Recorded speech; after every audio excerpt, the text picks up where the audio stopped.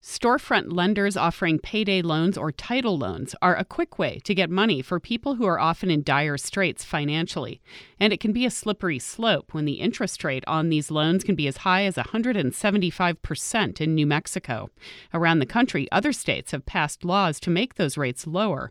But a bill that would have capped that rate at 36% here didn't make it through the legislative session.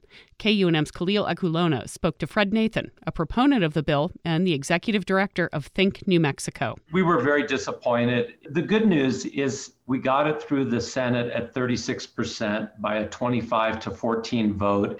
And we really just had that one committee, House Judiciary, where we got tripped up and they amended the bill to make it 99%, which would still be one of the highest rates in the country. That's really where things got off the rails. Many people who get storefront loans are in financial trouble. They're living paycheck to paycheck. What type of effect does the 175% interest rate have on the state's economy? It has many negative effects. The first thing to understand is that the state of New Mexico has 561 of these storefront predatory lending shops. Just to put that in context for your listeners, McDonald's only has 90 stores in New Mexico. And of the 561 stores, 85 of them export their profits out of state. Then on top of that, think about what would happen if we could bring these rates down to 36%. As you point out, these folks live paycheck to paycheck. They're going to spend that money immediately. And those savings could be spent on local businesses like restaurants that are struggling right now.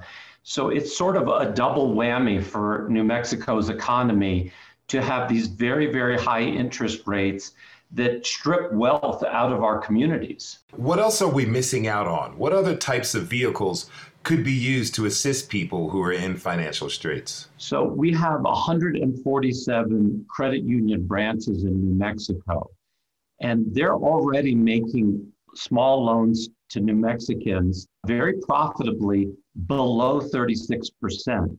So one of the arguments that the predatory lending industry used with the legislators with great effect is they said, well, if this 36% bill were to become law, we would lose all these jobs because this industry would leave the state. But if they did leave the state, they would just essentially create more jobs at credit unions, which are nonprofit banks essentially that focus on low and middle income folks. And that would be a good thing for our economy. We're already serving nearly half the state. About 900,000 New Mexicans belong to credit unions. In a previous conversation you and I had about this, you called capping these interest rates low-hanging fruit for lawmakers and said it would boost the economy and help fight poverty. Why do you think it didn't happen? Well, the other side has an army of lobbyists.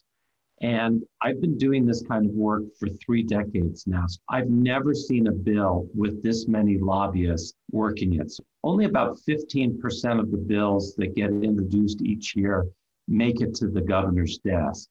And many of those bills are technical cleanup bills.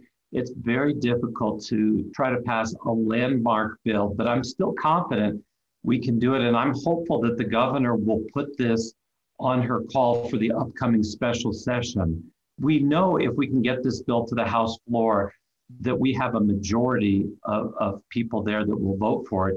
Where this ran into trouble was in the House Judiciary Committee. This issue, which affects so many low-income New Mexicans who are enduring a brutal economic tsunami right now and who are desperate for access to affordable credit, I would think that this issue to most New Mexicans would seem at least as urgent as the cannabis bill.